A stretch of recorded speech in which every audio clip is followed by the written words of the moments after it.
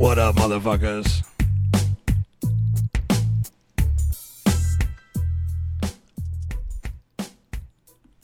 Welcome back to another exciting episode of Wicked 101.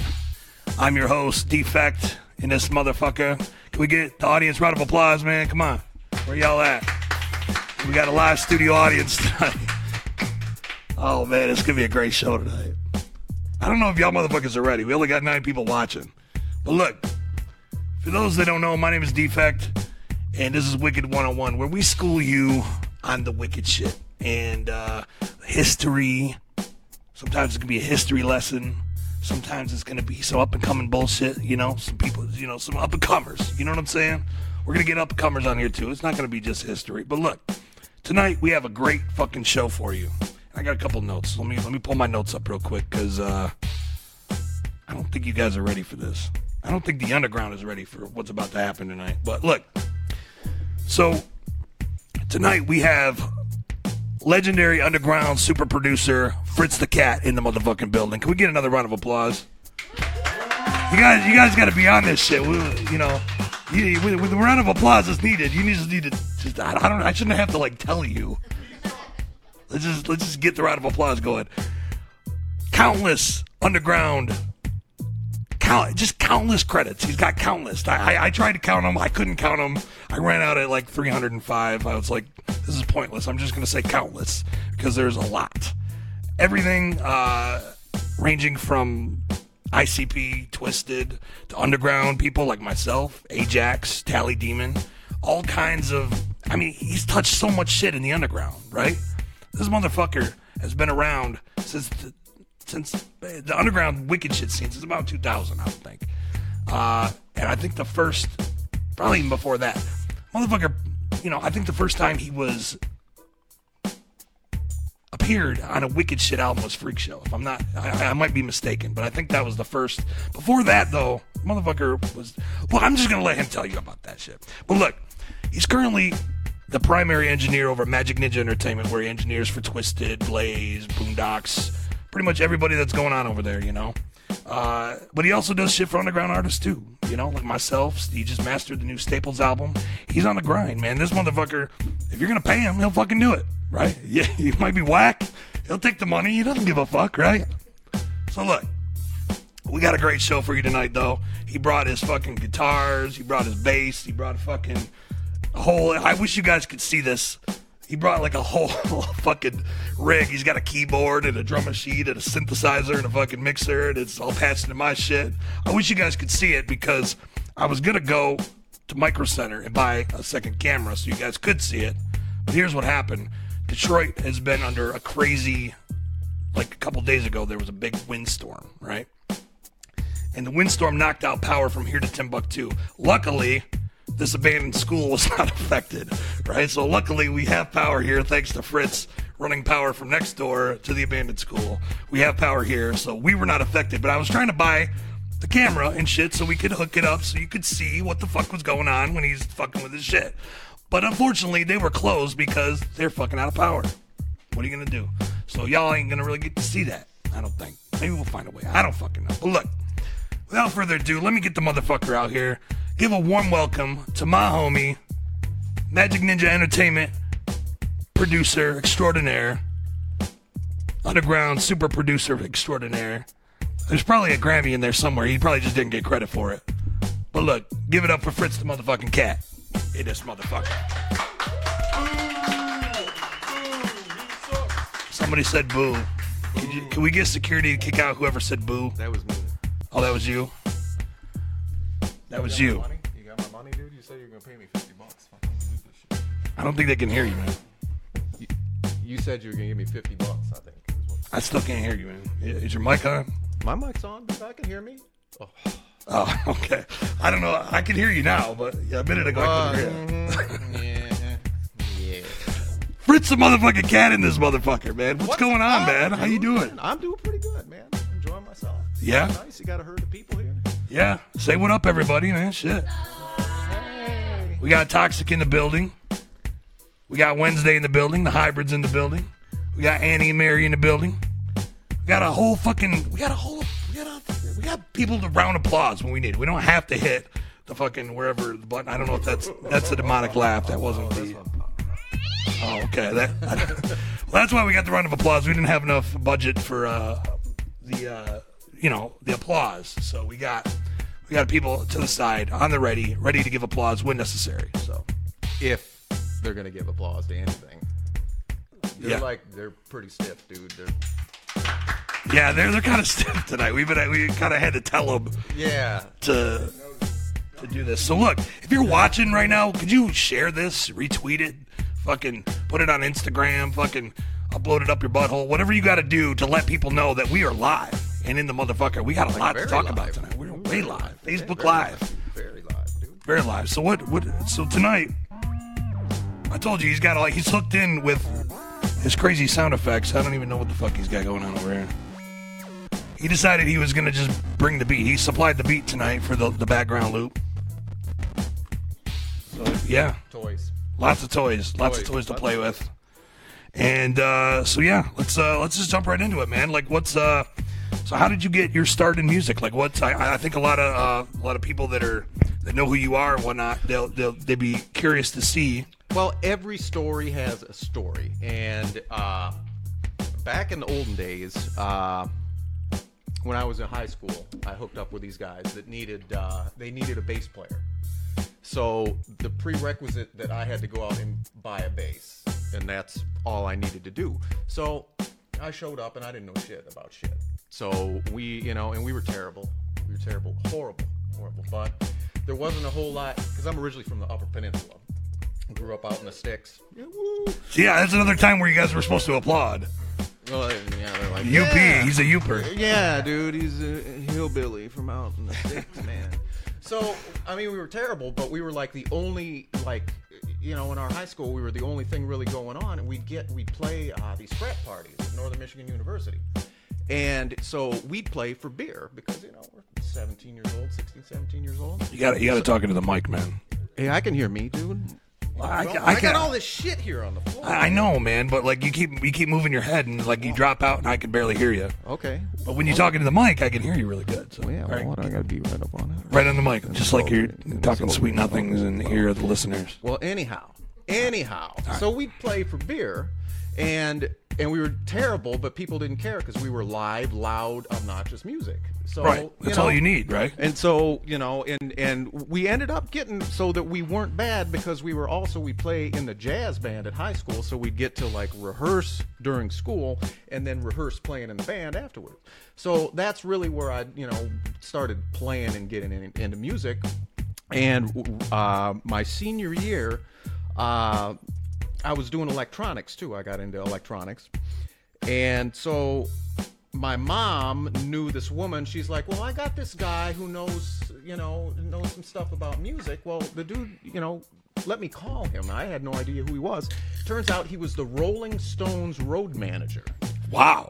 And when he wasn't on a tour with the Stones, he was hiding out in Marquette, where he lived on kind of the off season. So he schooled me on, back when I got in the grind, you had to just go out and work your way up from the bottom. But he was like, nowadays you got to go to school for it. And I was like, okay, well, I sucked all this information in.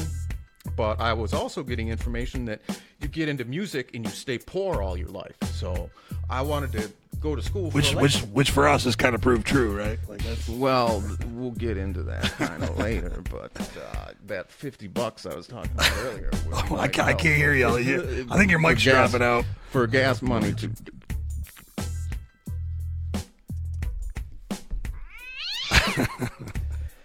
So I went to school for electronics, and then that got to be I met people that were getting that degree, and they're like, yeah, dude, I sit in this warehouse and I solder shit onto PC boards for VCRs, and I'm like, that doesn't sound like that. Well, that's all that cool. And you're like, oh, this shit's terrible. So I ended up taking it was a physics class. It was the science of musical sound that dealt with synthesis and recording and all kinds of cool jiggy shit. And that sold me on, okay, I want to get into recording, like what Chooch had told me, the Rolling Stones guy. So I ended up moving down to Detroit to go to the Recording Institute of Detroit. And so I went through that whole program and got out of that, and then interned at a recording studio doing, we were like sweatshop and grocery store commercials. We do like 300 of them a week. And everything was analog tape. So, sitting there with a reel-to-reel, razor blade, cutting, editing things. And so we had to do everything. Then it wasn't old school. That was the school that we had to do then. So let me stop you right there. For the people I'm sure there's some aspiring artists that are watching right now, and all they know of recording is Pro Tools, or you know what I'm saying, like they don't know anything about like the analog tape world. You actually sat there with a basket between your legs cutting analog tape. Yeah, you'd use a China marker, a white China marker, and you would rock the tape on the tape head. You could see where the playback tape head was, and so you'd mark it with white China marker on there, and then that's where you knew that you had to start the cut. And then you'd find the reel would have an edit mode where you could hit play, and the other reel wouldn't take it up. It would just spit tape out until you get to the next part, like after like everything was fucked up. Then you'd mark it again and take a razor blade, cut it, and stick those two pieces together, put a piece of tape over that, and then bingo. So was it like duct tape or like what? No, it was blue editing tape. Gotcha. But so there's a special kind of tape for this. Right, because if you screwed it up, you could still kind of peel it off, but I would have, a bunch of pieces of little tape with shit written on them that were like, the word that we had to replace this word with that word.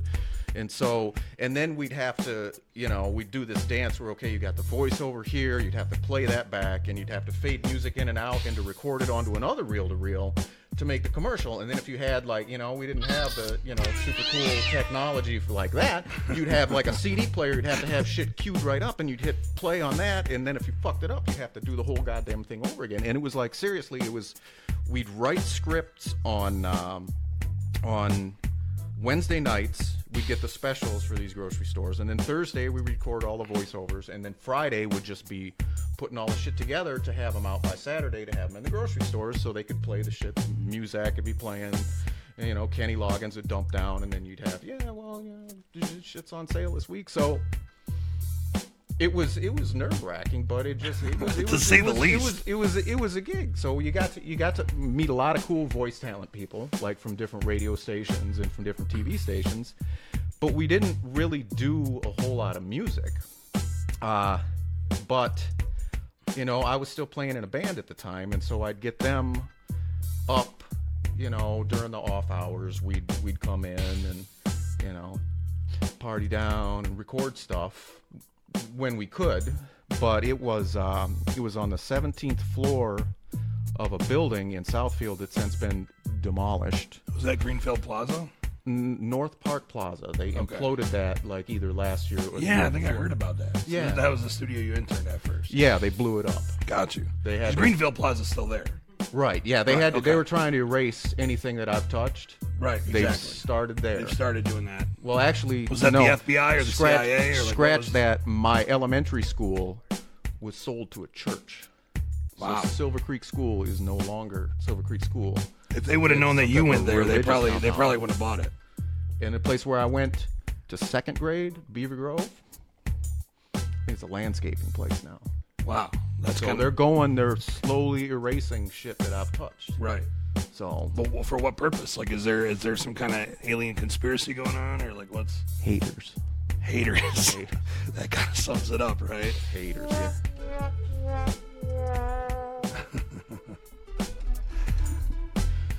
So where were you? Where was I? Well, so I would do music personally, but then I got involved with through the band I was playing with, this guy who was working on a movie that needed people to help him do the soundtrack, and his budget was nothing. So, as most people's budget is, right, when you're starting out. So I recorded the bands for the soundtrack. I actually went over to Ann Arbor and recorded a harp on location. It was pretty amazing. And the bands that were involved with it were pretty cool. The one problem that we ran into is when we were recording them, again, we're on the 17th floor of this office building that's an office building. So nights and weekends, they shut the air conditioning off because nobody's in there. Office hours. So it's in July, hot as hell outside. And we're recording it at night over the weekend, and it had to be upper 90s with stale air and no air conditioning. The windows doesn't open up. So we had fans blowing hot, stale air, and then had to seal the drummer up in a booth. And it seriously, he had sweat outlining him playing, and he schooled it, but it was just... So we record all the shit we did. That's recording 101 right there, man. Like it ain't supposed to be like that. It's supposed to be, a little nicer than that. Yeah, well. You get that impassioned performance when you are having heat stroke. When your body's getting ready to shut down. Yeah. One way to do it, use a lot of drugs. The other way to do it, record where there's no air when it's 100 degrees. Right. So you interned up there, and I went to recording school. Well, I interned for the dude for like 6 hours. I was supposed to do like 30 hours or something like that. I interned for like 6 hours. He's like, start Monday. You have a clue as to what the hell you're doing. So was it a paid gig? And it was the reason I asked that is because when I went to recording school, they said your first gig, you're gonna be somebody's bitch. Like you're not gonna get like a dope fucking gig engineering somebody dope. You're gonna be somebody's bitch, And was that the case for you, or was it actually, did you start out as somebody's bitch, or did you just really? Were you just getting the super jiggy gigs all the way? And again, every story has a story. We had to do a 6-hour internship, and then we had to do a 30-hour internship. The 6-hour internship, my first gig was a song called. Something about the underground, but it was this group, Detroit Rap Mafia, that got a good name because they were part of the biggest cocaine bust in history up to that time. And what happened was, because they were rapping about all the scandalous shit they were doing, the FBI came in and subpoenaed the tapes because they were like talking about all the shit they did. Because that was incriminating. They were actually talking about some real dirt. A whole slew of people went to prison on that shit. That was the first song I worked on. It actually, there's a video of it out there. I'll Detroit Rap Mafia. They can Google Rap it. Mafia. Papa J Smooth. Yes. So you engineered it, or I helped mix it. Greg Okay. Riley mixed it, but basically I just pushed faders up and hit play on tape. So it wasn't heavily into it, but I remember working on that, and I remember seeing that like late at night where they played the video, and I'm like, holy shit! I mixed that motherfucker. Well, I helped mix it. I didn't. Do it, but at least I got to touch something. Anyhow. Right? Yeah. You twiggled the knob or something. Right, but then afterwards, when I went to do like the 30-hour internship, the guy knew I knew what the hell I was doing, so it was like there's no point in just making me his bitch, even though I ended up kind of being that. But so then I ended up working for him and doing kind of dabbling with it, and I was still doing on the off time playing with people. Over in Ann Arbor, and hanging out at rehearsal spaces and meeting cool people in bands. And I always had my little 4-track recorder that I was always recording shit live or with whoever was rehearsing. So it was always like, okay, record it and end up with all this jiggy shit, and always just kind of working on music. So but then the engineering I was doing really wasn't for music, but with this soundtrack I started doing more, working on music more. But the guy ended up from that movie, it was called The Four Corners of Nowhere, and it was one of the first movies when they finally put it out to get played on the Sundance Channel on cable. They played it on that, and the whole gig was everybody was going to get paid when the movie was released. Right. So we had a song that actually we helped. It was like the main song that they played, like this dude. It's really important part that we helped compose the song. And so we were going to get paid for that. We were going to get paid. One of our songs got played in the background. Everybody was going to get paid. I noticed you're saying we're going to get paid. That's because that was in 1993. Yeah, you're still waiting on the that check. movie has still never been released. Wow. They tried to put it out on DVD like, maybe 3 or 4 years ago. 4 or 5 years ago or something. But I think the guy was like, did the math and was like, okay, I'm gonna have to pay all these people, because the guy went on to do, he wrote like a best-selling book that got made into a movie with Emma Watson. And then he was also, there was a TV series that was called Jericho that he was one of the co-writers and co-producers for. So the dude went on to do some shit. And what I got out of all this time of, baking in the hot studio and doing shit and driving over to Ann Arbor, I got paid a fifth of wild turkey that was left over when we finished everything. They're like, here, well, you just go ahead and have that. And that's what I got. And I'm still waiting to get paid for the check. Yeah, You've been checking that mailbox every day. Haven't well, you? Once it gets released, when the DVD finally comes out on the 30-year anniversary. Right. So, four corners of nowhere. Well, I'm waiting for that shit. Seriously, maybe we should start hitting him up and like asking him like, when's this movie coming out? See, the thing is that the only way to get a hold of the dude is through his publicist, and I'm sure his publicist is like, another one of these, because a lot of people are probably hitting him up like, hey, dude, remember that movie that everybody did for free? Right. That'd be cool. That'd be cool if we got paid for that. Because I know you're doing kind of all right. So. Right. But but that's all part of it, dude. That's part of the game, man. You know how much pro bono shit I did? Well, yeah. I'm looking at you, Staples. Well, yes, I just called you out. Well, you see. Well, that's I think that's kind of a way to weed people out of it, because if you get into it expecting, okay, well, I'm just going to get into it because I'm looking to get paid. When you start doing shit and putting all these crazy hours in and not getting paid for it, either you're going to be like, fuck this is a huge waste of time, or you're like, you know what, I love music, I'm willing to do this shit. Yeah, I mean, but even then, it hits a wall where you're like, fuck. Really? Yeah, like you're the poster boy for that, So look, so what happened after that? So I know you ended up at the disc. Was there a lot of stuff between that, or I know you were at the disc for a while? Not really. Things kind of slowed down over there, and I was doing like installation of like Muzak systems in Shell gas stations.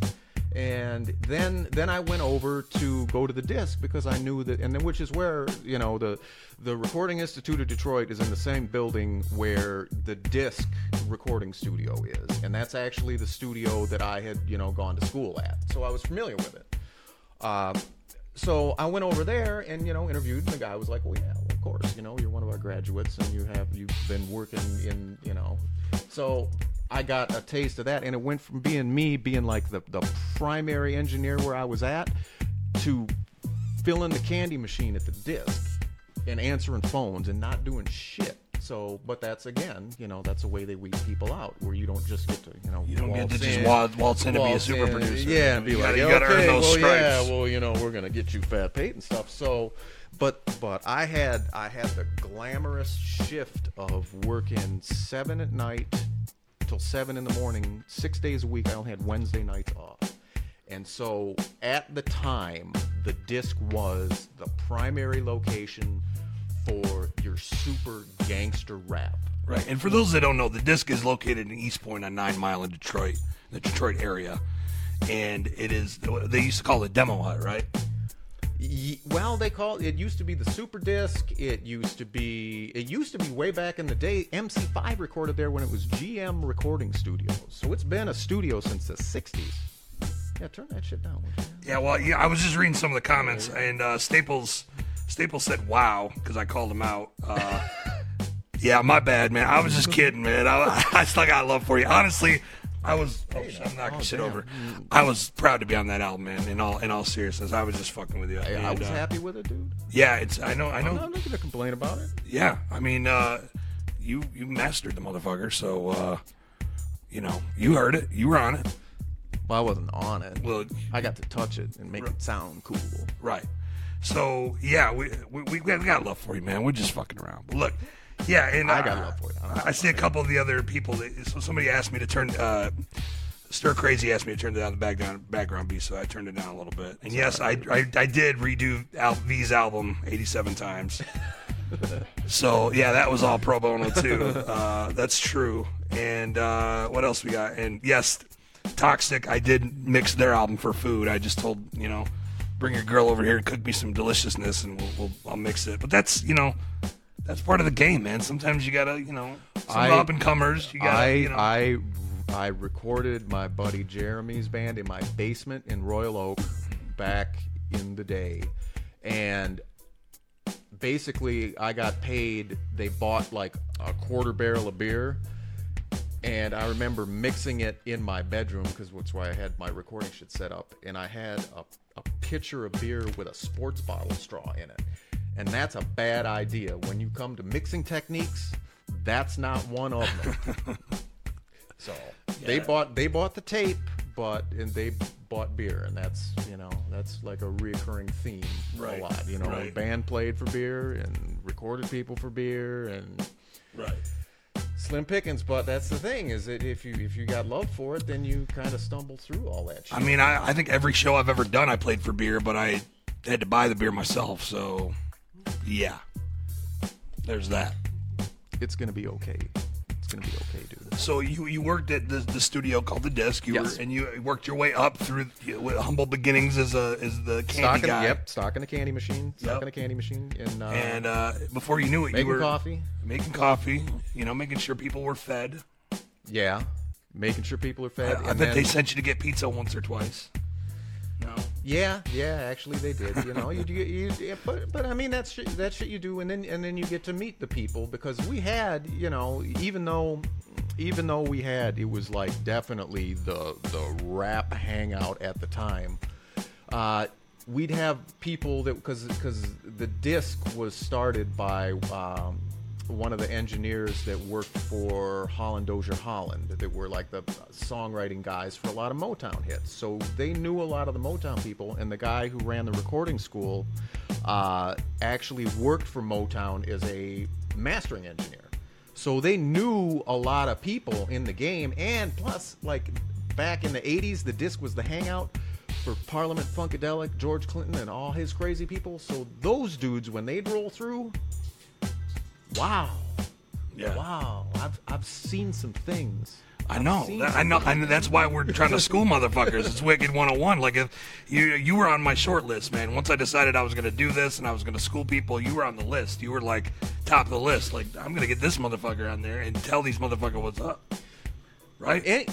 Anyhow, so I did a lot of like a guy came up to me and he's like, man, do you realize that every album that's coming out in the hood has got your name on it? You've engineered all this shit? Because it was like, these weren't the studio gangsters. These were like legit paying for studio sessions with a grocery bag full of 5s and 10s were all wadded up and shit. And there was the Murderlistic Clique. When they came through, the guy who was funding them was just straight up drug dealer wearing body armor and shit. And one time they're like, well, P can't come through, to pay the session because he had somebody, go by his house riding a dirt bike and sprayed it with a machine gun. Like those legit gangster dudes. But it was always, as long as you were cool with them, they were totally cool with you. Yeah, they're not gonna fuck with you when you're the engineer. Yeah, if you as long you're the one helping them pay the bills. Right. If you get them sounding the way that they want to sound,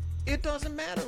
And that didn't. And so I was at one point in time, I was doing the majority of my sessions were either super ruthless gangster rap or a cappella gospel, and it was like there was no middle ground. Well, you'd get country people, I remember a Chinese choir, big ass Chinese choir, that it was like, usually I'm used to working with the Baptist choirs where it's like everybody's just all gnarly and all hyper and stuff like that. This Chinese choir, there were like 60 people. The guy would like point down, everybody would sit down on the floor and shut the fuck up. There wouldn't be a peep. Then they'd get up and they'd sing their ass off and then whoop, and sit right back down. Right.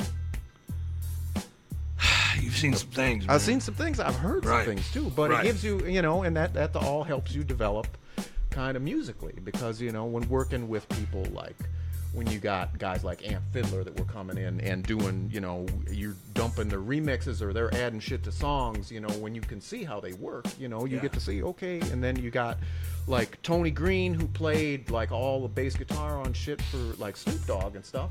you know, he would come in with his production crew that had been working out with, you know, Death Row Records. So you'd see how those guys would work. So, you know, you just always try to pick shit up and try to be humble and not try to, you know, I'm doing, because you don't. At the end of the day, there's always somebody that's farther. way cooler than you are. Way cooler. And that's a good way to say it. That's you know, that's some seriously good advice. There's always somebody that's way cooler than you are. Because you'd meet just really gifted people. And I mean, I've spent, you know, a lifetime fucking around with music, and it's been through hard work. I can't pick stuff up and, you know, just be able to play like piano like an angel or play a guitar, you know, like Joe Satriani. I can't, you know, everything's been hard ass work to do.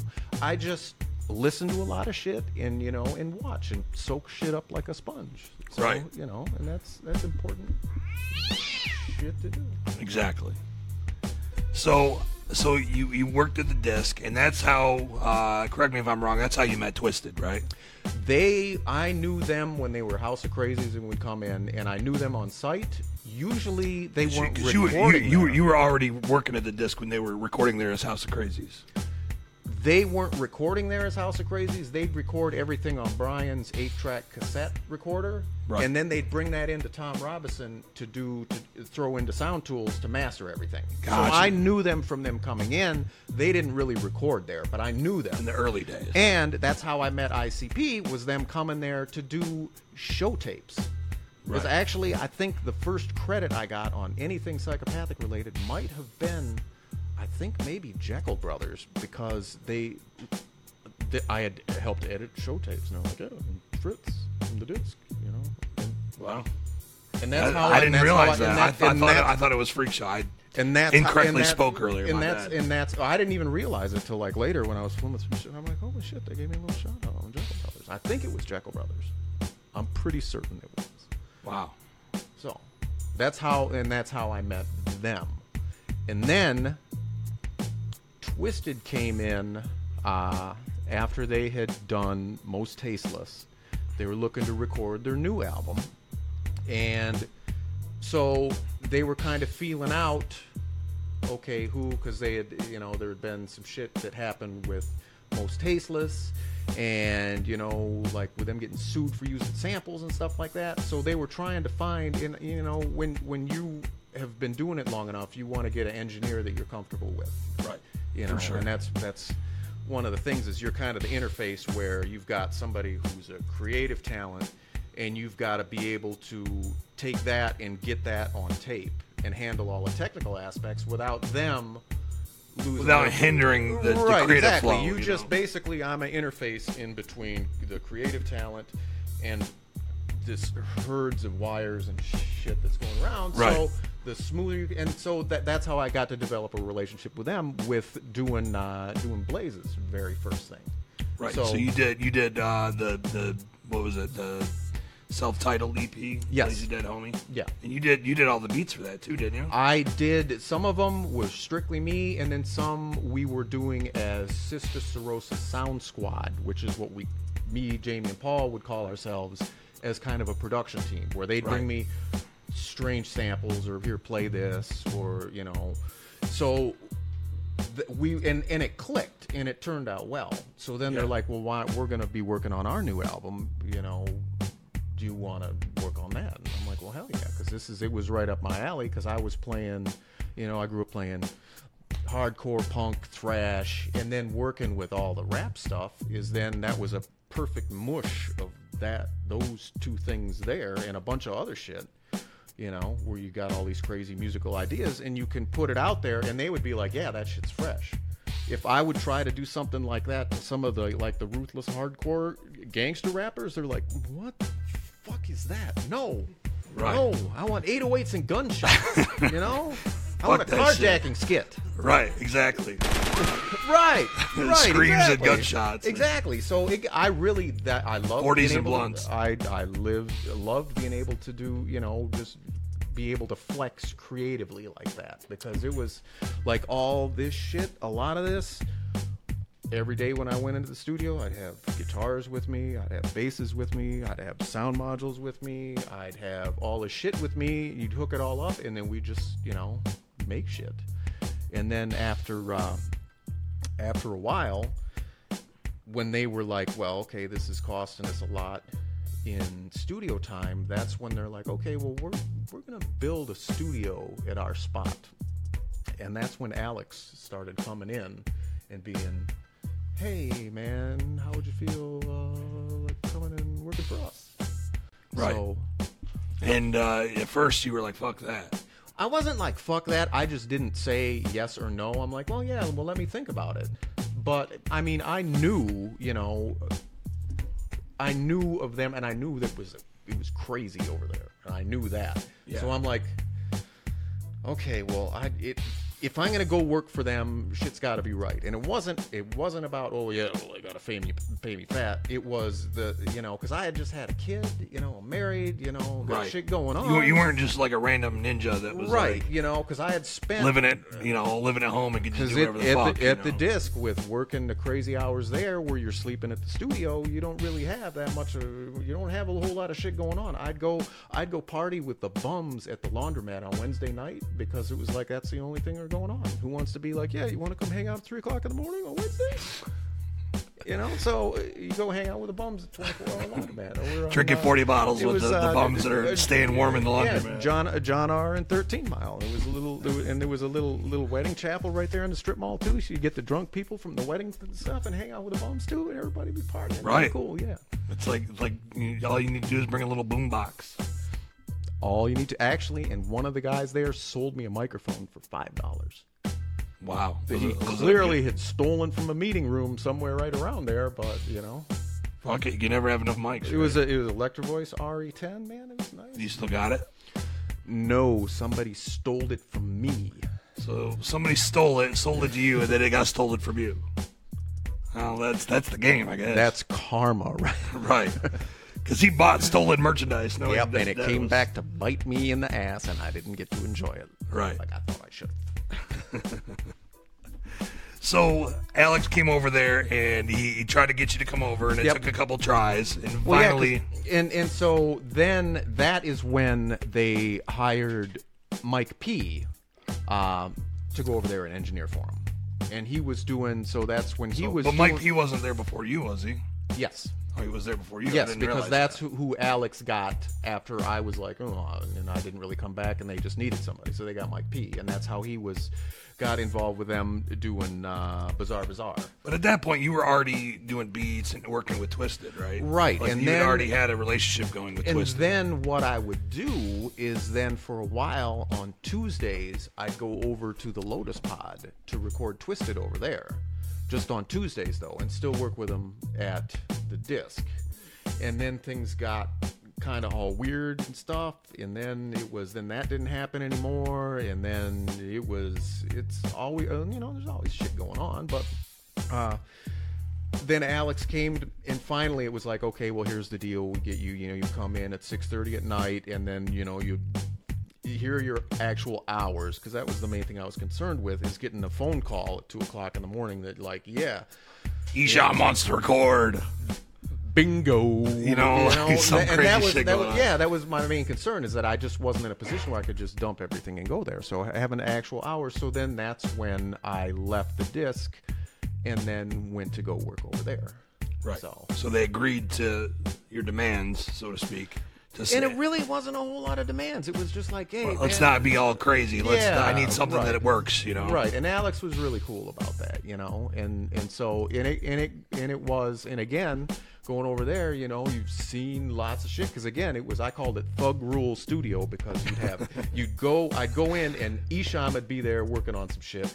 And so then Twisted would be waiting to get in the studio, and Twisted would be sitting around.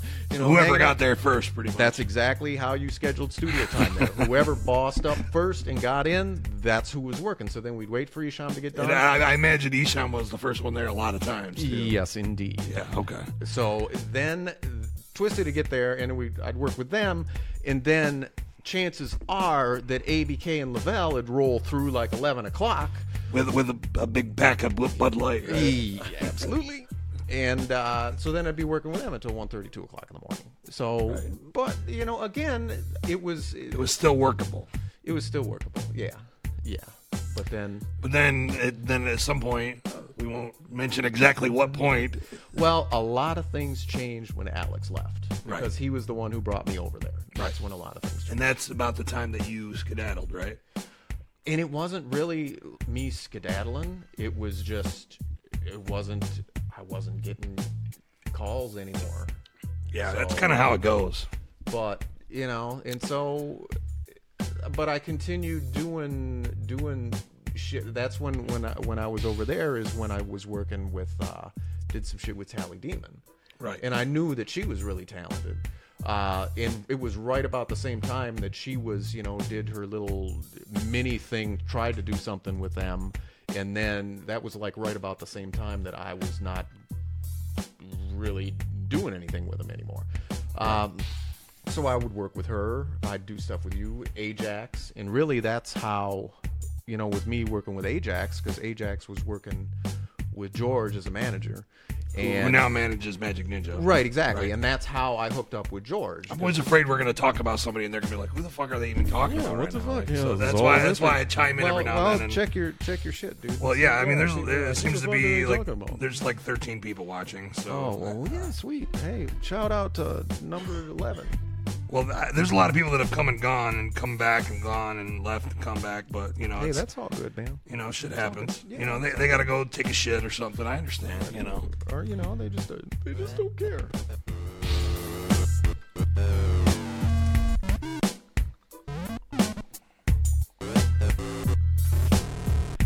He's playing with a synth that I actually bought him for Christmas. Why don't you show the camera what is this? Little bitty thing right here has got a little ribbon controller on it and just some jiggy knobs, and I can't really make it do anything that I want it to do. You can just use it to make weird noises. Right, which is perfect for us. Yeah.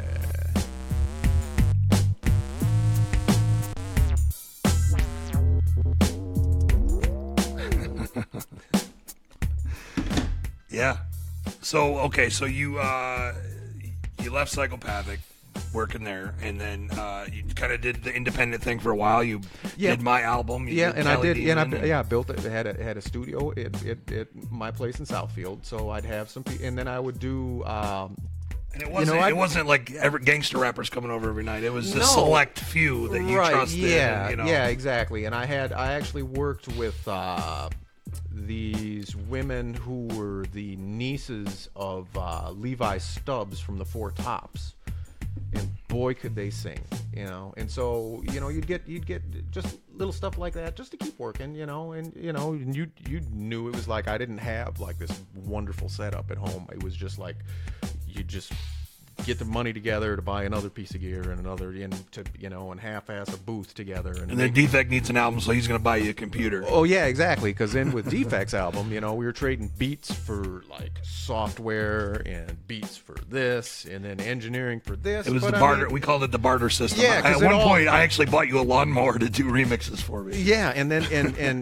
then you had Tally Demon doing it was part of the whole thing, and then Ajax, where it was all kind of this virtual. There wasn't any money exchanging hands, but everybody was getting shit done. Yeah, because what it was is like I had a Home Depot card, right? So I'd go and I was like, well, I don't have any money for this, but I want to get this done, and I want you to do it. So what do you need? He's like, well, I need a lawnmower. Okay, well, we went to fucking Home Depot and shopping cart. We bought a fucking lawnmower, and that was his payment for Tales from the Crypt Revisited. I think it was. And that works for me.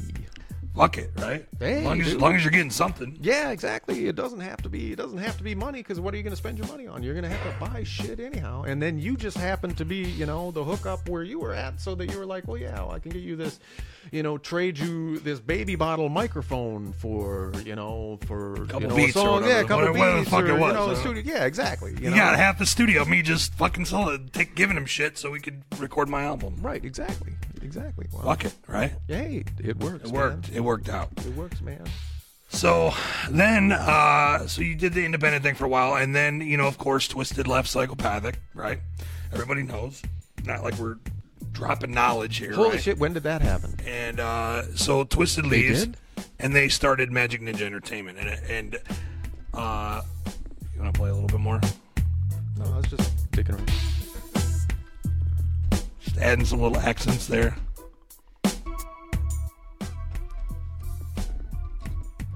So they left and they started their own thing, and then you got the call eventually, right? Like to come in. Well, it was kind of over time, you know. It originally what it was the same thing it's always been: show tapes. They needed somebody. Everybody needs show tapes. I think what it is that people get into the business. They want to be an engineer. They want to be a producer. They want to do the glamorous shit. They don't want to sit there cutting show tapes. They want to do the sexy shit. They want to be there in front of a big-ass board, and they want to get their VH1 on. And doing show tapes is not that gig at all. No, it's tedious fucking annoying work. But it was like that. I mean, that was my first gig was freaking editing shit on tape. So it's like, editing I've been doing forever. So it was no big thing. And plus, not only was it a paying gig, but it was a paying gig with your own hours. With George and first it was George and Ajax, then it was George and ABK, and then it was George and Twisted, and then. So I started doing more and more stuff with them, and then when they were going to build their studio is because I remember that first gear list that George gave us from Sweetwater, and it was a list of all the shit that he didn't need but had the highest profit margins, and we were like, what do you need? $50,000 worth of shit. Fuck this. This is what you need. Right, exactly. So, we helped him pare that down to get a reasonable. So he was like, okay, well, do you want to engineer for us? And I'm like, absolutely. Yeah. So why not? I ain't doing shit. I'm fucking putting roofs on places. Right. Yeah. Exactly. Is that on the side while you weren't, between doing all the musical gigs, you were. I don't want to put you on blast, but you're a contractor, so you also do that kind of shit on the side. I'm actually a licensed Michigan residential builder. Right. So if you need some beats and you happen to have some extra tools, maybe somebody that needs a roof. I mean, we can barter, man. The barter system is in effect. I've been on roofs 2 days in a row now. 2 days ago. Replacing shingles. I know. On Friday, and then today, Mary's neighbor, his old ass TV antenna in the windstorm blew off his roof and was hanging there by the coax cables. Right. And he had just had surgery, so I had to come out the window on upstairs of his house, get on a ladder, crawl up, shimmy across, cut the thing down, lower it down with a rope to get the shit off his roof. That was earlier today. That is what the superstar producer life will get you. Exactly. That's so true, man. Like, this is Wicked 101. We're schooling y'all motherfuckers right now. Yeah, it's not. Right now, the last couple days, we had, like, the big windstorm.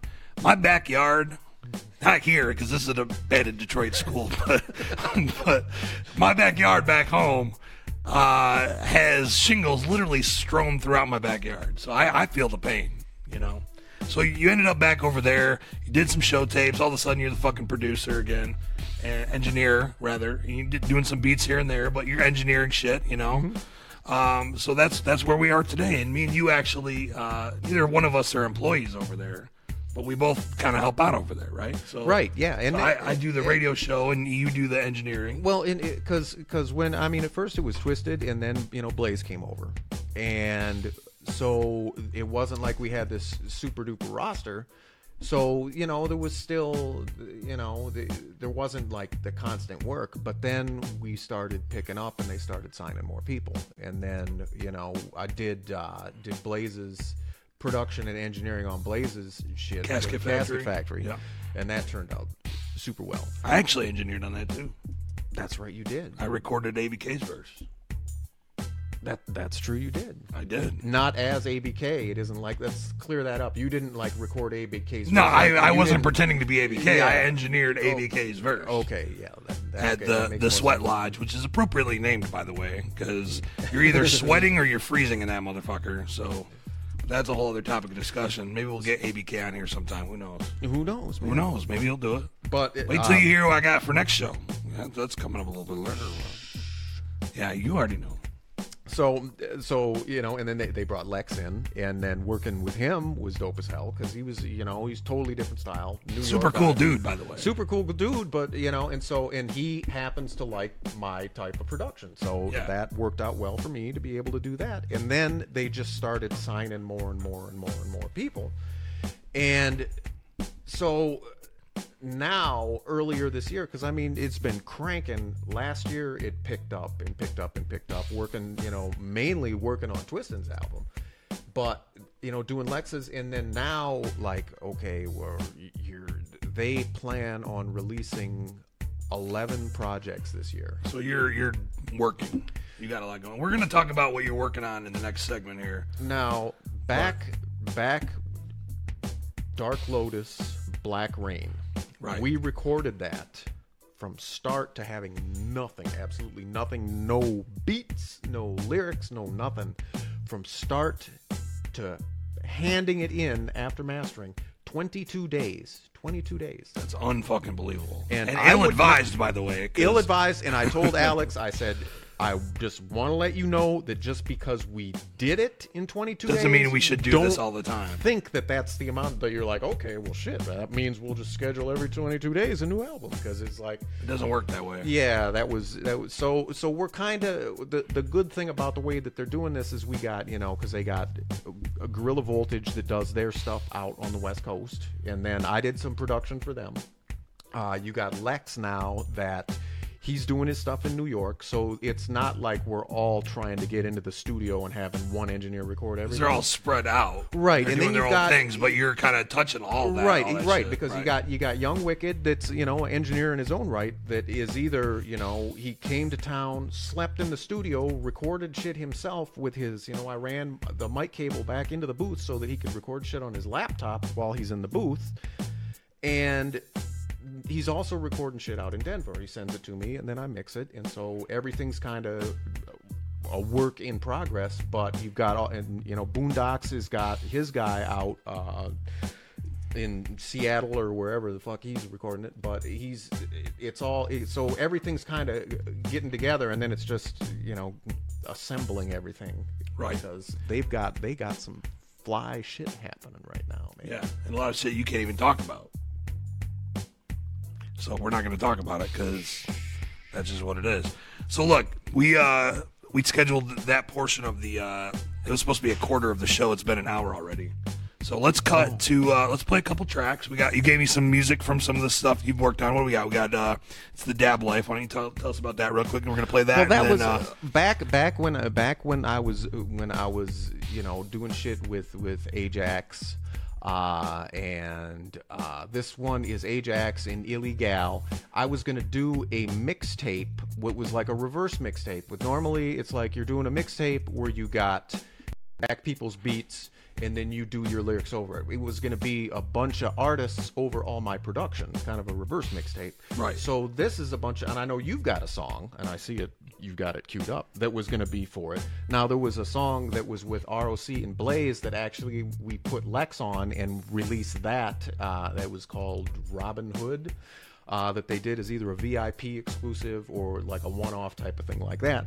But that was from that mixtape. So this stuff is from a mixtape that never happened, but I was like, this shit's got to come out. So and this is, we put Tally Demon on the hook, and this is actually Illegal put it out on her SoundCloud.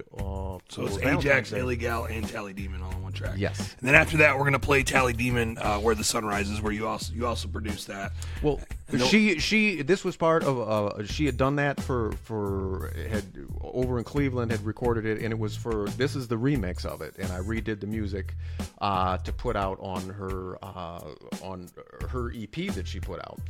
And I thought it turned out well. She's probably listening and be like, don't you fucking play that song. She wants me to play something else, but this is so dope. She raps so well on it. And I agree. I think it's a great track. And actually, I know she's mad at me and throwing shit right now. So, look, we're going to play a couple tracks. We'll be back. I'm going to go take a piss. We still got a lot to talk about. We're going to take questions via Facebook if anybody's still watching. If you haven't fallen asleep yet, we still got a lot of cool shit to talk about. So, yeah. don't go anywhere, man. We're gonna be right back. So yeah, so that was some dope ass Fritz the Cat flavor. And that's been chilling for a while, you know. Well, Where the Sun Rises remix, I think that's been released. But it's a dab like that. We gave it to Illegal for her to put out, and she did that on Valentine's Day. So right. she So put it out that's still pretty new. Oh yeah, it's very very new. Well, the song itself new to you. Yes, new to be actually being out there. It's been around for a little bit, but right. So let's see what else do we got on the agenda here. We got a couple notes here. Let's see. So I was going to ask you. I don't want you to give away too much because I know that you're Detroit Underground legendary super producer extraordinaire, but I know there's probably some aspiring rappers and some aspiring engineers watching. So do you have any tips and tricks that you can disclose? I mean, anything you can give up? Well, I don't want you to give away all your secrets, man. Well, there's, a lot of the stuff is like common sense stuff that you just kind of either forget or you just kind of ignore. It's when people, I think nowadays, they want to, because they've got all this fresh technology that you can get and have that's so much more powerful than I even thought of, all the high-end synthesizers, samplers and shit like that was like ridiculously expensive. So it was like I was using what we would do when we would be, just kind of messing around with stuff is we'd take and play from one jam box into another jam box through a mixer and record shit over the top of it and then go back and forth until there was so much tape hiss from going back and forth, but we'd be able to add stuff on top of things. Now you've got the technology where you have, where you can get Reaper on your laptop and have, a multi-track digital recorder for, free to start, and then $60 if you feel like chipping off $60 to the company. But that's that's like that's a super pop. You got stuff like Audacity where it's free. It's free shit that gives you more power than anything I could even dream of being able to afford back in the day. Right. And so back in the day, that would have represented like racks and racks worth of equipment. What you can do nowadays. My little 4-track recorder that recorded onto cassette and sounded terrible, but I was able to record 4 different things in overdub, which was magnificent, was almost $1,000 when I bought that. Right. And that was shit that it was like, there's no way that you could record on that and release that on anything and have people like, you know what, damn, dude, that's a pro-ass sound there. That sounded like shit that was recorded on a 4-track cassette. But I still have tons of shit, and actually a lot of, I wouldn't say a lot, but a bunch of the stuff when we did Freak Show, one of the things was, because they had gotten sued over using samples, is they're like, you can't use any samples that are anything we'd have to clear. Because that bit us in the ass. So I had all this shit of just like playing and recording with people. So it was like, okay, I just got weird fucked up drum shit and guitar shit. And so we could sample that because it was... Because nobody would know what the fuck it was anyway. Well, because it wasn't. It was never released. It was never published. It was never anything. It was just, you just grab a little sniglet of something and make it into, makes it into a part of a song. So, and so, I think a lot of people want to skip now they have all the technology, but they want to skip right to, okay, well, I want to mess around. I want to be a producer. I want to be able to put a beat together. And then I want, instantly I want to sell beats. I want, rappers to buy these beats. And, it's like you got to develop the passion of music, of actually enjoying music without being like, well, okay, I'm going to do this and then I'm going to pay to do it, because you're skipping over, you gotta serve your time, and you gotta put the blood and sweat in it. It's just really, it's developing the passion for the actual music rather than being like, well, I got, a bunch of bootleg software that I stole from the internet. I got a bunch of sounds, and so I want to be able to, just mash all that together and then have people buy it and then, get rich and famous. Right, exactly. And it's doesn't like, work like that. Enjoy the music, man. Be able to sit down and play and donk around with jiggy sounds and make shit, be creative with it. And, because even, like I said, when we were terrible. We were so bad, and I still have recordings of us. Like some of our first shit, we were so terrible. But if you want to hear that, you need to make some comments and maybe. And it just. But that developed from there, where being able to sit back and go like, wow. Well, once that kind of dies down, of like, okay, well, yeah, it's just playing loud, and being able to listen to that back and go like, wow, we're fucking terrible. So then you want to put in the work to be not terrible. That was kind of me with my first album, and my, but your first album is a underground classic, as you would say. It's wow, an underground classic. Some would say. Me personally, I listened to that first album and I cringe. Like, Jesus, I was still, but people love that. And then the second album, I cringe a little bit too, but that is even more of a classic. Well, what are you gonna do? There's still stuff on. You learn and you grow on Freak Show because it was like I've been playing bass since I was 14. I knew how to play guitar, I just didn't. When we were doing Freak Show, Twisted was like, okay, we need somebody to play guitar, so bang, you're it. And I'm like, my guitar I had was just so horrible, so they like gave me, okay, well here's $150, go buy yourself a guitar. So then I bought a guitar, and so played guitar on their stuff, and then it was like, so when I listened to stuff from Freak Show, I'm like, there's some shit that's cool, but then there's stuff like it's just like, sound that I don't like, but there's no way that I could go back and like, well, I'm gonna strip that shit off and play, now, because people love the way that was, and a lot of the shit was raw, it was, you had passion in it, right? So, and you could hear it. Hear it. And that's it was like being a porn star, because you'd have like a studio full of people, and you plug your shit in, and then they're like, go play something fresh, right? And it's like, okay, you can either get gun shy and not do anything, or you can try to play something fresh, and it's just you just doodle around, and they're like, yeah, love it, put that in there. That's true, man, because at some point that's what it is. It's like, I know when we sat in the studio, a lot of times we'd be fucking around and be like, and then they would take it down another path and be like, oh, well, that's kind of dope. What if you do it this way? And then, you'd feed off each other, and all of a sudden you got something dope. What I really liked is because I would take some really super duper, just off the wall something, and he'd be like, dude, that's the wackest shit I've ever heard in my life. And then you build on that. I don't think I ever said that. And then it'd be like, holy shit, how did that become that? And it's all just being, because you know what he does. This is true. We're gonna school him on a little hint here. Don't give him all the secrets away. He'll pull up like a loop, and it'll be like ching chong bing bong, like, and all of a sudden I'm like, where the fuck is this going, dude? And he'll use the groove of this loop that, even though it sounds crazy and doesn't make any sense to anything, he'll use this groove. And all of a sudden, he's putting a drum beat over it, then he's putting a bass line over it. Before you know it, you can't even hear the ching chong bing bong. But if you take the ching chong bing bong out, the whole thing fails. Miss him. Yeah, you'll miss him. You'll miss it. It's It's so crazy. The way his mind works, I cannot even explain it to you. You'd have to just do it. I can't explain it. I've explained it to a lot of people. Like, concussions, lead paint. And I did a lot of fishing when I was younger, so like biting on the lead sinkers to crimp them on the fishing line. Ate lots of lead, got dropped on my head a couple of times. And that kind of led to where we are today. It's brain damage. It's not any type of musical gift. It's straight up some type of brain damage. What the fuck even happened? I'm not right. I'm not all there. It's true. Yes, that is true. It is very true. And I don't recommend, they're like, well, yeah, you know what? I'm going to develop creativity. I'm going to go ahead and drink some mercury, because if I get brain damage, I'm just going to, Other people were trying to do drugs to, be creative. You just ate lead and paint chips.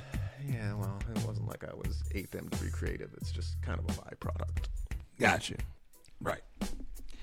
So we got our little homie here we haven't mentioned at all, the bass troll. Okay. So what's going on with him? He's been chilling the whole time. We just kind of ignored him. He is the secret weapon. Let me tell you. He has been. I've had him since probably 1991, 92.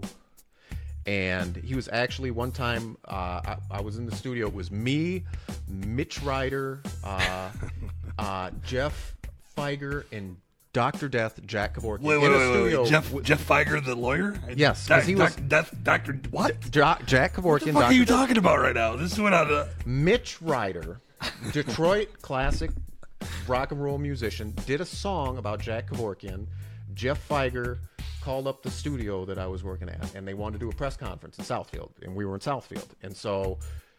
There's actually a picture of you in a courtroom with all those guys. No, it isn't. It's in the studio. Oh, it's that's in the studio. It was a studio. very professional looking studio, but he's here. He was there. He was there sitting on top. Yeah, he was there for that. So he he's knows been Dr. around. Death. He met Jack Kevorkian along with me. So that's old school. Man. So anyhow, if you put him in, if you think about that, like this motherfucker, that's just crazy. That just flipped my wig. I never heard that. If you put him in front of the bass port on your studio monitor, his hair will react with the air that's being displaced by the bass. So to get your bass right, you'll see his hair do something like... This is real, man. This is real. I know you think he's full of shit right now, but his hair, you can tell what your bass is doing by the amount his hair moves. So he's very important. He's very important. He's a scientific... It's real, dude. It's real. We actually use this. We're like, his hair's not moving right, dude. It's not hitting right. He'll tweak some shit, and all of a sudden it's like, boom, his hair's going up and down like this, and it's like, yeah, that's that shit right there. Yep. That's real, man. I want you guys to know that's real. Like, we really use that as an actual studio tool. So I recommend you get a troll. Get a little troll doll, and if your shit's ported in the back, if you take one tip home from this, get yourself a troll doll. Get yourself a troll. And put them in front of the bass port and see what's happening with your low end. Yeah, for sure. And what you were gonna say, if they have a bass port in the back, what are they gonna do then? Well, then he's behind it and you can't see shit. Then you're gonna have to run around behind there. And I would suggest using a mirror. Or a video feed. You can get your phone and then put it like around the back. Oh yeah, you could get like a little webcam just for your trolls, right? So you exactly. can see what's going on with the trolls. That's perfect. He's very important to getting the sound right. It's true. It is true. It is true. I know you guys think we're full of shit right now, but it's try it. You'll see what happens, man. I don't know. How did you feel? Let's not even get into that. Okay, so look, guys. We're going to take questions. If you got some questions for Fritz the Cat, you can ask engineering questions. You can ask wicked shit questions. No holds barred, man. We're going to answer your fucking questions. Get them in, because we're going to do that in the next couple minutes, you know? So get some questions in. I've seen there's already some questions. We can just jump into them. You know, we actually got some already. Let's see. Let me go through this. Why don't you play some shit while I go through... Well, what do you do? Hang on a second. Let me grab the guitar for a little. Oh, grab the guitar. On the guitar. You didn't bring the guitar for no reason. You might as well bring, you know. Let's do it. Hey, thanks, man. So you start rocking out. I'm gonna look for questions here. Dude, I'm all tangled up. He's all tangled up. I'm all tangled up. I've usually got more room.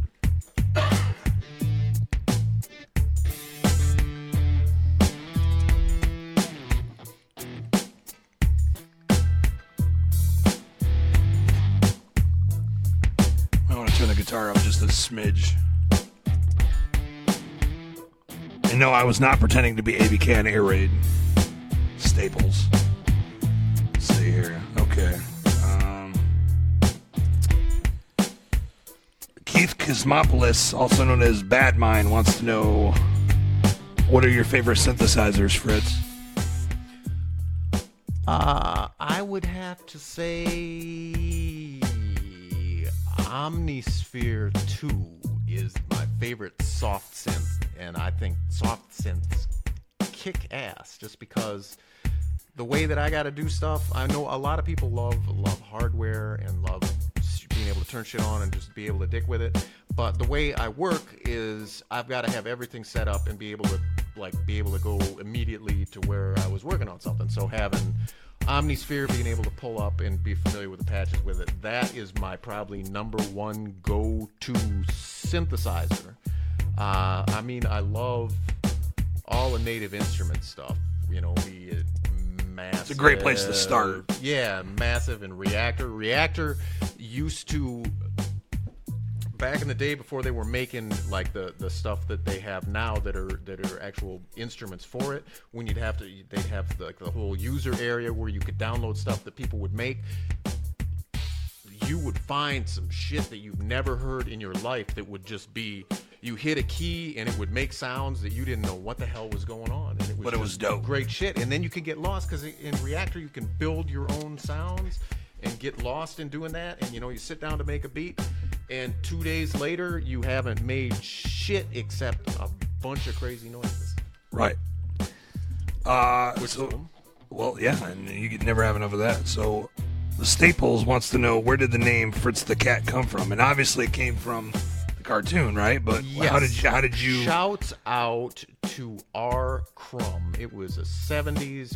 Fritz the Cat was the first X-rated cartoon that they put out in the 70s. He was like counterculture cat. He was into drugs, into chicks and stuff like that. So, like, all the people that I would work for were guys who had grown up in the 70s. As soon as they learned my name was Fritz, they're like, yeah, Fritz the Cat. So the guy that I used to work at a Holiday Inn, the guy scheduled me on the schedule as Fritz the Cat. When I worked at a studio, there was a company that would fly us out to Las Vegas to record real estate seminars. He booked, and I still have the boarding pass, he booked my airline tickets as Fritz the Cat. If anything would have happened and I would have had to show ID, I was fucked in the game because I'm flying under a fictitious name, which definitely wouldn't work nowadays. Not nowadays. And so we were like, you got a TSA agent's hand up your ass. Yeah. Well. See, I was with this guy Greg, and it was like there was issues with like either a layover or something, and he's like, how the hell do I tell them that it's this guy's name and Fritz the Cat without people are like, what? So he was like, yeah, and it's blah, blah, blah, and Fritz The Cat. So then they pulled it up, and it was like, oh, yeah, Fritz The Cat. And I still have that boarding pass, Fritz the Cat. And the guy thought it was hilarious. I'm like, dude, you are an asshole for doing that. So when Twisted was like, well, what type of name do you want us to give you credit under? Because even, Fritz Van Cassie still on its own is a fucked up name. I'm like, people have always called me Fritz the Cat. So it was, okay, well, it might as well run with that. Everybody's always called me that. So that's where Fritz the Cat came from. Wow. But shouts out to R. Crumb for coming up with a damn fine X-rated cartoon cat that was into all kinds of scandalous shit. That's perfect for you. Right, exactly. You're into all kinds of scandalous shit. All right, favorite compressor plugin? Ishmael wants to know. Favorite compressor plugin? I know you're gonna go with Universal Audio, right? Well, for doing parallel compression, I'm a big fan of the Fairchild. For parallel compression, but I also love slapping it is the Shadow Hills mastering compressor. I love slapping that on the instrument bus. Right. But the LA2A is what I've recorded vocals through for eons. That's what they have at the Magic Ninja Studio. Right, and at the Lotus Spot. Yeah, at the Lotus Spot, that's what they had. So you're using LA2. I need to get me one of those. A hardware one or a software one? Oh, I have software ones. I need a hardware one. Right, but you can see if you actually had the stuff with the Unison technology in it, you could actually use the... Come on, man. You gotta I know. Let's not go there because you're going to make me feel like a bitch. All right, so Annie wants to know, was it hard for an old school cat like you to go from cutting tape to the new school digital world? And I think I'll say, I bet it was just an evolution, right? Like you kind of had to just stay with the times. Well, originally we would edit with, because when I was getting into recording over at the disc, it was like the tail end of analog with digital was just coming into its own. But a lot of the editing was done in Sound Tools, which is just a 2-track editor. So you would have to use basically the same techniques where you drop markers where, okay, I want to edit here, and I want to cut here, and I want to cut here, and I want to remove this, but then I want to save it to use for later, and then close the gap or put like spaces in between it. So it's kind of the same idea, but it's just,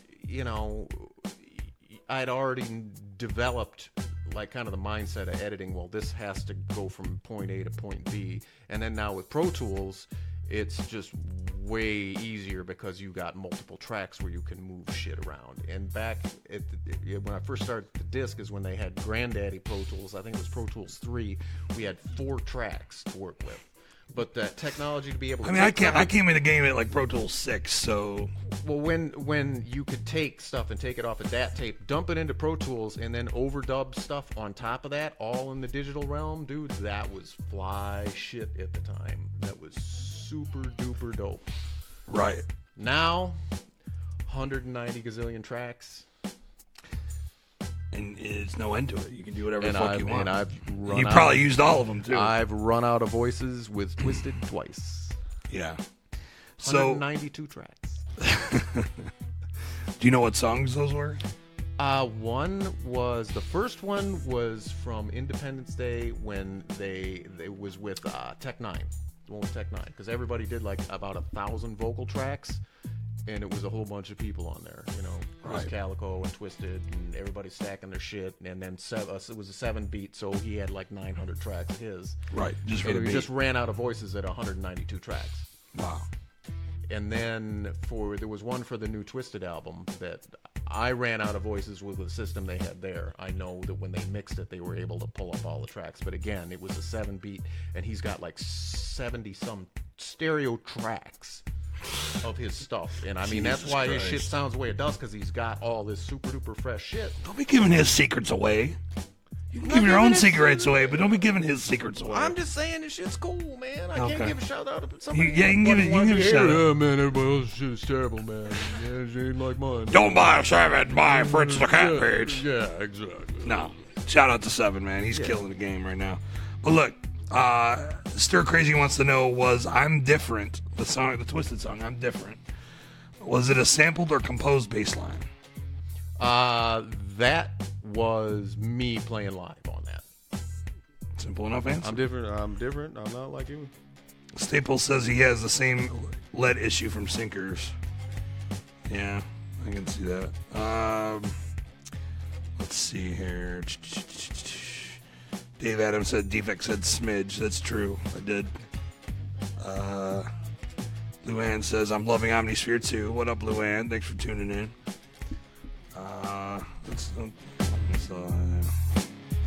Be Sinister.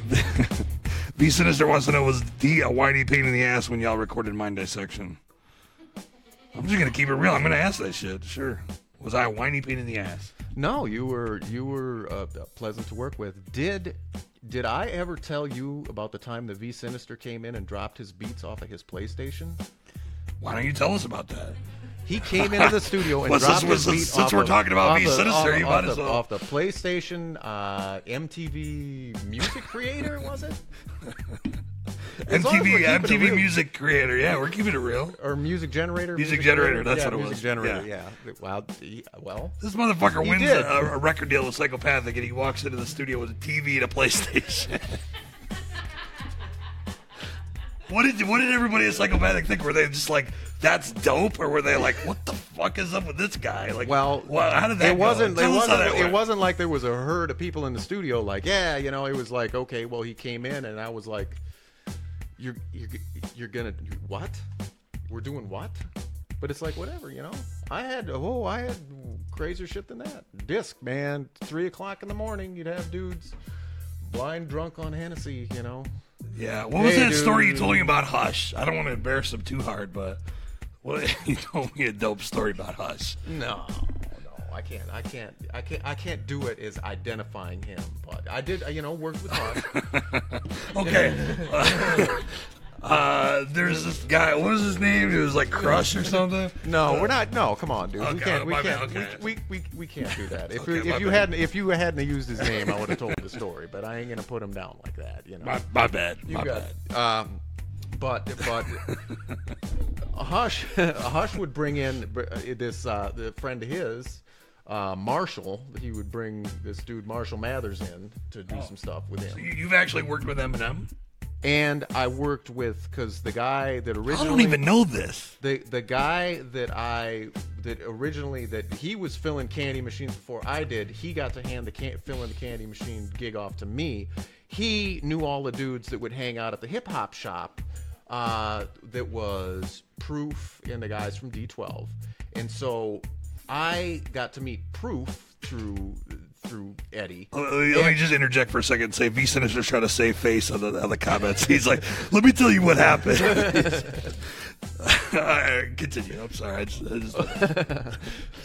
Hey, dude, he wanted to start it, man. You know, he could have asked a legit question. Maybe we want to be on here so he can blame you for how the album sounded. So, anywho, so Proof would come in with his SP1200 sampler, you know, and I could get, you know, I'm used to working with all the crazy shit, syncing it up to be able to dump the shit on the tape, and I could do it quick. So Proof used to love coming in and working with me to do that, and he would bring in Eminem to record on his stuff. So that's how I got to meet Proof, and through him, and this is just right before Eminem blew up. But I worked with him, and I worked with a bunch of people over there. I worked with Anita Baker. We had Busta Rhymes come in one time, and he was like, when I was leaving, he was laying on the couch out in the lounge watching TV, and I passed a guy in the parking lot who was going in. He's like, hey, what's going on in there? I'm like, well, Busta Rhymes is chilling on the couch in there, and he's like, yeah, right. And I know he walked in, and he's like, holy shit, there's Busta Rhymes laying on the couch right here. Jesus Christ. That's kind of what it was like when I started helping out at Magic Ninja. My first night up there doing the very first radio show. I walked up there and I turned a corner and there's Kane Hodder and he says to me, who the fuck are you? Fucking Kane. I'm like, holy shit, I didn't know Kane Hodder was going to be here tonight. You know, he was doing that video shoot for one of the music videos they did. And the motherfucker actually choked me out that night. He choked you out? He choked me out. Like, there was something to do about they were going to call him for an interview. It was the first show they did. I think they interviewed Kane Hodder. And they were going to call him because he was off on set recording the music videos. They were going to call him or he was calling in. I don't know what the fuck it was. And George was like, oh, I don't want to give him your phone number. And he's like, what, this dude? And he grabs me by the throat and he puts me up in the fucking wall. And he's a stunt guy. So like, he did it in such a way that it wasn't pleasant, but it didn't hurt me, But yeah, he actually knocked one of the posters off the wall anyways, that has nothing to do with anything. But don't fuck with Jason Voorhees. I wouldn't fuck with him. I'm just saying I know what it's like to turn a corner and see a motherfucker you're not expected to see there. And that was the time that caught me off guard. But anyways, Dave Adam wants to hear a crazy Esham story. Well, I don't have a whole bunch of crazy Esham stories, but I have crazy stories involving Esham. I did a recording session with Esham's brother, James, who is his manager and the guy who ran the label. Right. He came in to the studio at the Disc with this girl to do a session. And the dude is straight up legit, like not right in the head. And it was probably one of the most. And if you question that, you can watch. Esham had like a video series where he showed his brother's lifestyle, and you could see that. But and it was anyway, continue. And he had, and it was like he didn't want me to make a beat for him. He wanted to make the beat, but he didn't know how to make a beat. So he was trying to get a hold of Esham. Well, I'm going to get E in here, and then, he'll make the beat. So he's trying to make a beat, but he doesn't know how to make a beat. He doesn't want me to make a beat because obviously I don't know what the hell I'm doing. So it was this whole big circle of him not being able to do shit, and this girl just like, okay, well, what are they going to do in here?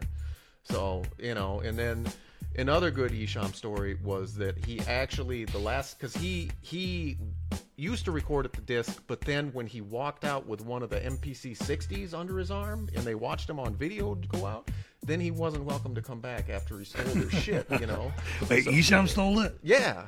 Walked right out. Out of the Disc? Yeah. He just took the MPC and walked out. Walked out. And he just wasn't welcome there anymore. Was not welcome there anymore. I would imagine. So...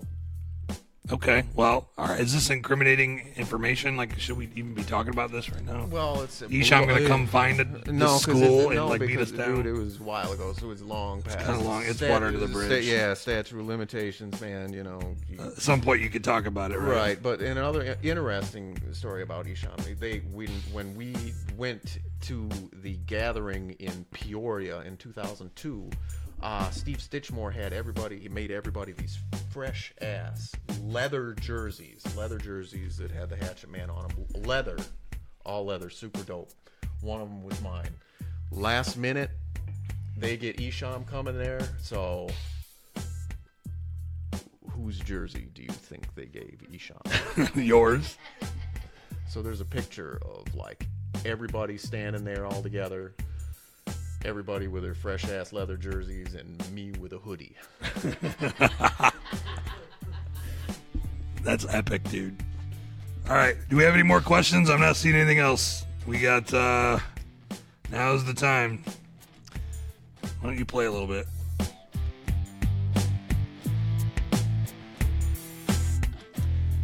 Oh, man.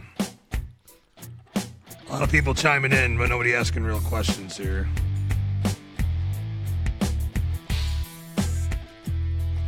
Rock it out. Ain't nobody's business. Now, you actually played guitar for the Wickedness. You filled in at some point, didn't you? There was a point where... Last year I did 3 dates. We did Chicago. We did the Agora in Cleveland. And then we did Grand Rapids, Michigan. Yeah, and I got to play, and that was the first time I actually, got to play stuff that I had played on in the studio and got to play it live, and it was fantastic experience. And most of the crowd didn't even realize it was you. They just probably thought it was whatever. Didn't matter to me. I wasn't there to be a face out leaping around, man. I was just there to play the shit that I had played in the studio. Because that's what George. That's the shit. George wanted me to do a show tape where it's like, well, just put the guitars back in. I'm like, well, why? And he's like, what, are you gonna play guitar? I'm like, I already did. I know all this shit's mine. So he was like, hey, you know what, that's not a bad idea. And so Jamie thought it was a cool idea, Paul thought it was a cool idea, so out I went to do that. That's the shit. And that was cool. It was a very very, very fun, man. Okay, we got a couple more questions now. So we got Staples says, what's your favorite genre of music, Fritz?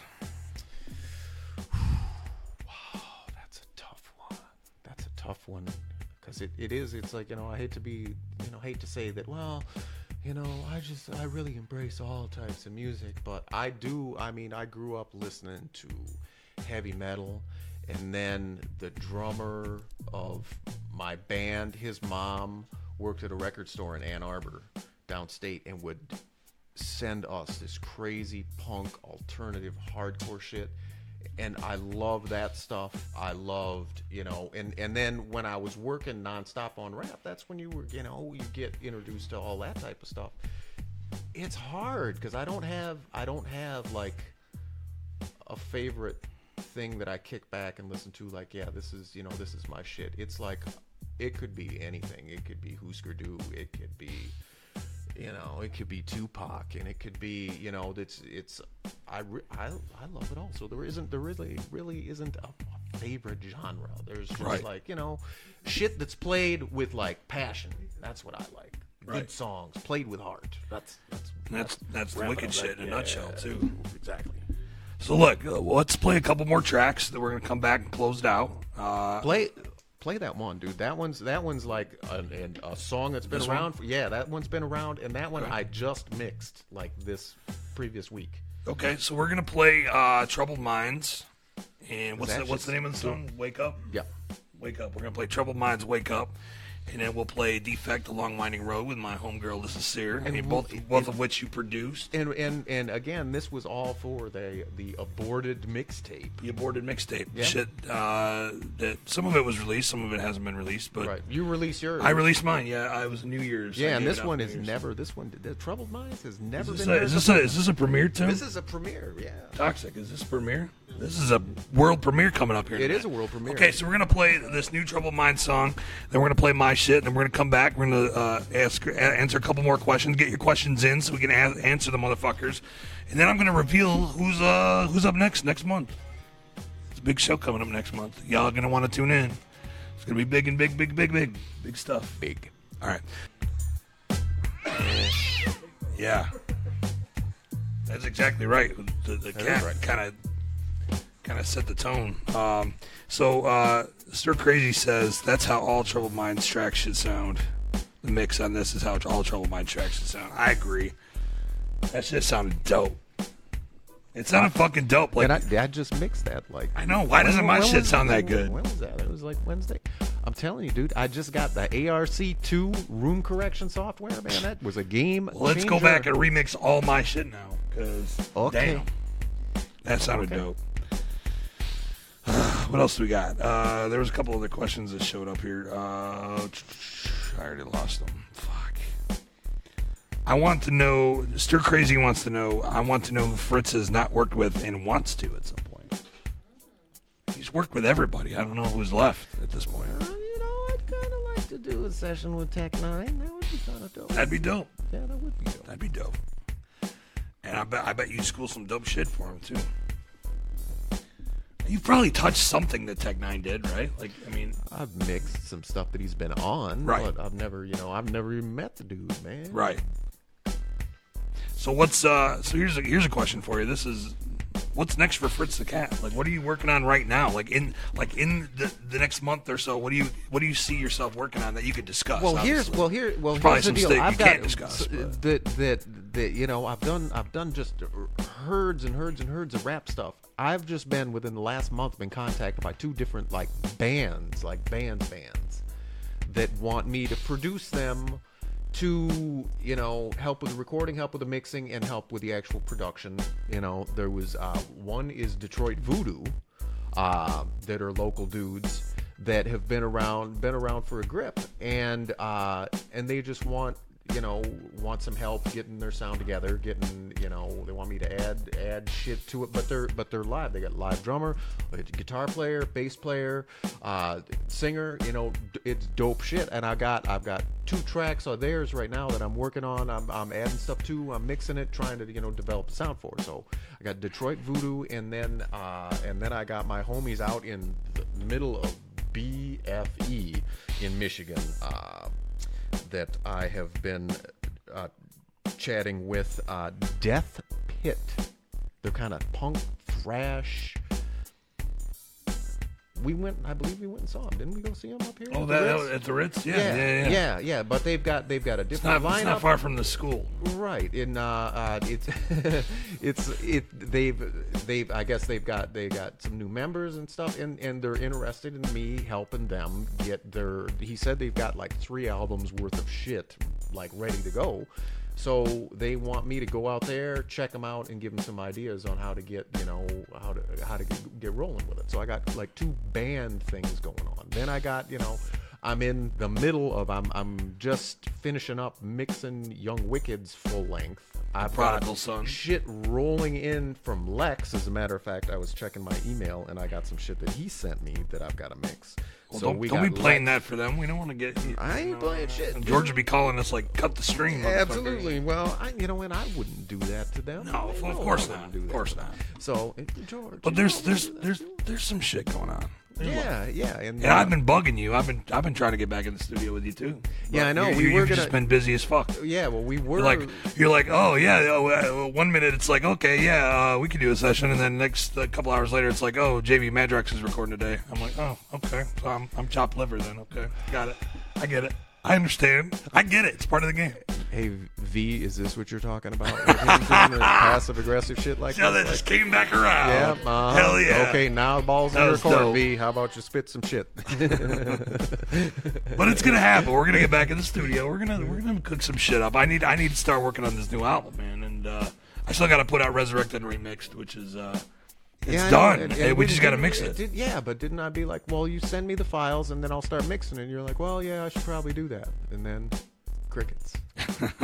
Crickets. I still got all that stuff, but I don't know if I got the. I don't. You got all the files. I don't know, but if you start recording mixing anything, now you got. No, it's all done. Now you've got your booth in the abandoned school that you can record shit. Right at home. Yeah, we pretty much set up shop at this school. As you can see, there's a little.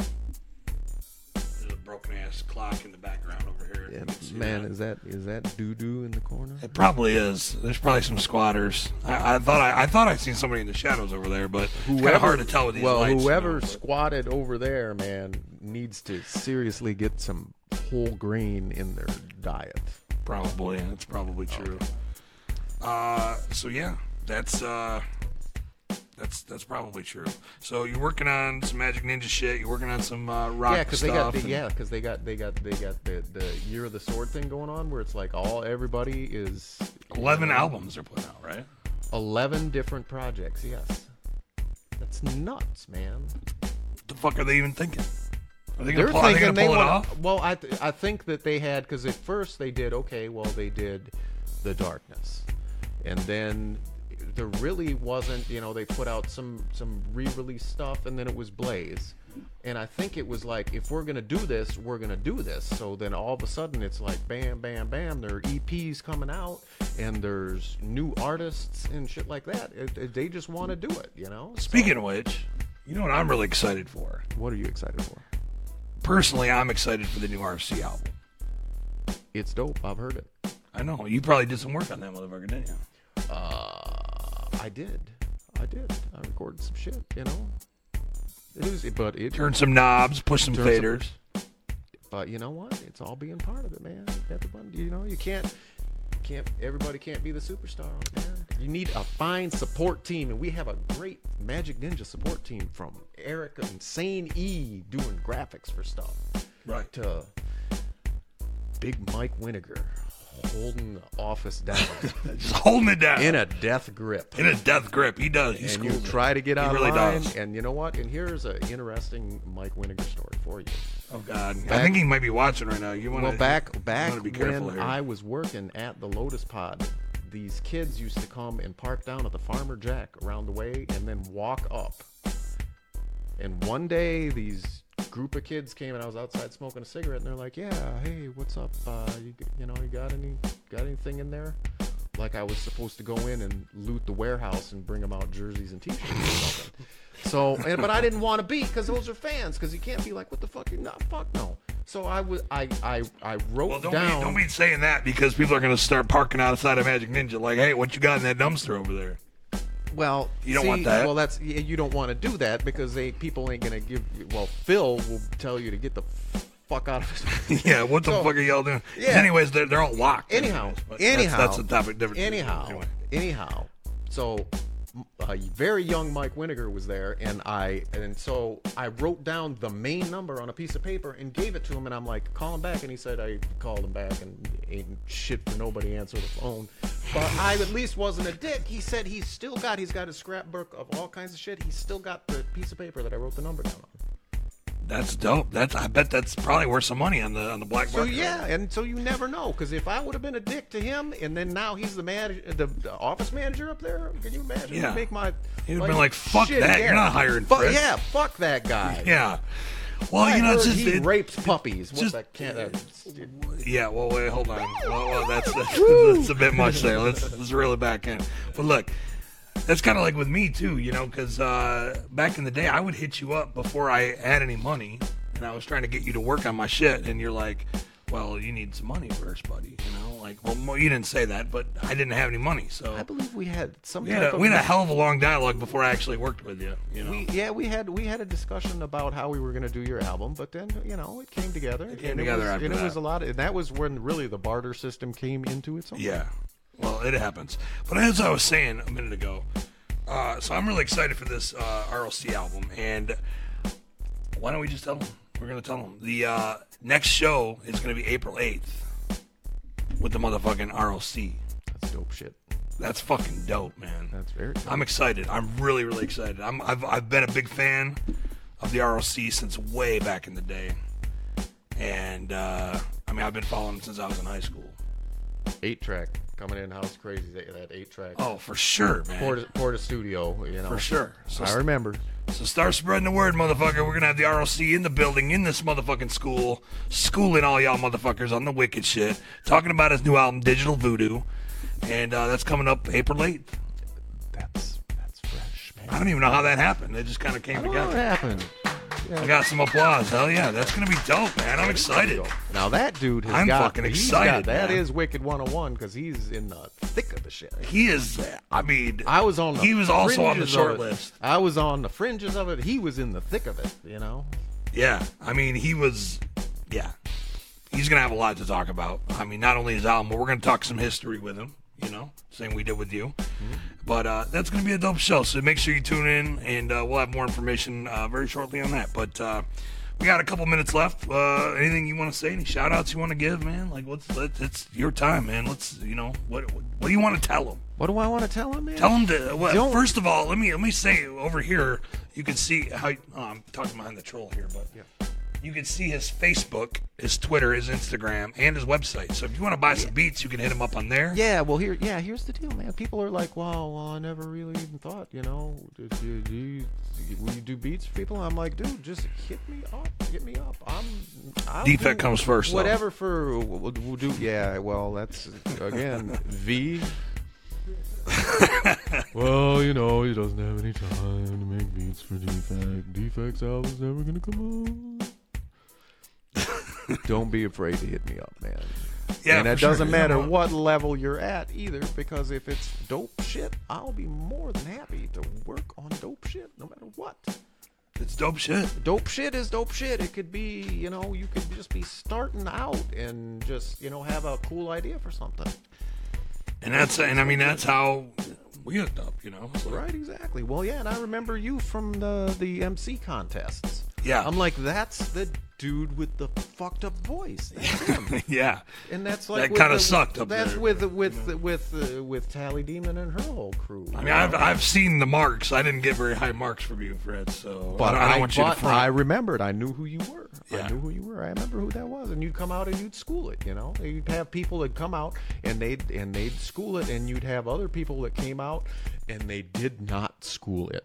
Yeah. And I remember Rich Morrell one time with one dude like tried to get going and couldn't, and Rich popped the CD out and broke it right there, and it's like, damn, he was pissed that the dude was like, here's your opportunity to shine, and you just can't like somehow get yourself together and all. It was that bad that he broke the fucking disc. Yes, and it's like gong show. Wow. Boom. Did that guy kill himself after that? Or I have no idea, because Holy we'd shit. be doing that shit for like 7 or 8 hours a day, where it was not just nonstop, person after person after person after person.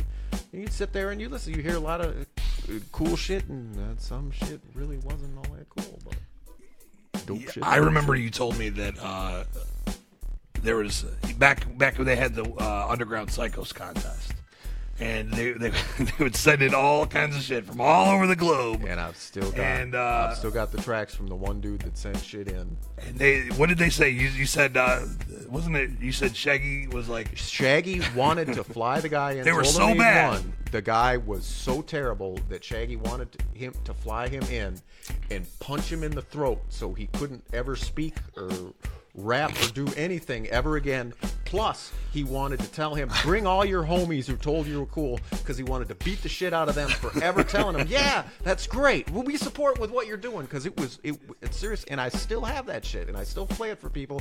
I played it for send it Lex. to me. I sent it to Lex. probably have it on this computer. Lex Come to went think of it. outside to smoke a cigarette, and I sent it to his phone, and he listened to it, and he came back in, and he's like, I don't even know what the fuck I just listened to, because it's like that doesn't register. It's so bad. It's so terrible. Man, Lex is cool as fuck, man. Lex is he's a super cool dude. He's a good dude. Yeah. So what else we got to talk about? We're right at the end here, man. We're at 10 o'clock. So Damn. Well, thanks everybody for tuning in, man. hell yeah, man. I didn't get to play with my shit. Why don't you jam out just a little bit more before we cut it? There really isn't a whole lot to do, man. You already- get a guitar. I'm just glad, Well, I changed up the bass sound a little bit here. Can I get that loop to play at the next episode? Like, you need to like record that for me, because this is a pretty goofy little loop we got going on. And I mean, it's like with a little Yamaha QY70 sequencer and shit with the drum sounds on it, or kind of whack and shit like that. But it's a Korg MS2000R sound module, man. I got a little mixer. I got my little Novation keyboard here. It's got its own little jiggy sounds and shit like that. You need to cook this up for me. Like, spice it up, cook it up. We serve can it talk, up. man. We can All right. talk. You can talk to my manager about that. So don't forget, we got the ROC coming up April 8th. Dope. That's the next episode. We're gonna be back. We're gonna share that on all the social media and all that kind of bullshit. Cool. You're gonna share that too, right? I'm gonna share that too. Thank y'all motherfuckers for tuning in. And you can hit him up. You can hit Fritz the Cat up behind the troll here. You can hit him up. And And the email is fritz@ftcmusiclabs.com. ftcmusiklabz.com. You're kind of creeping me out a little bit.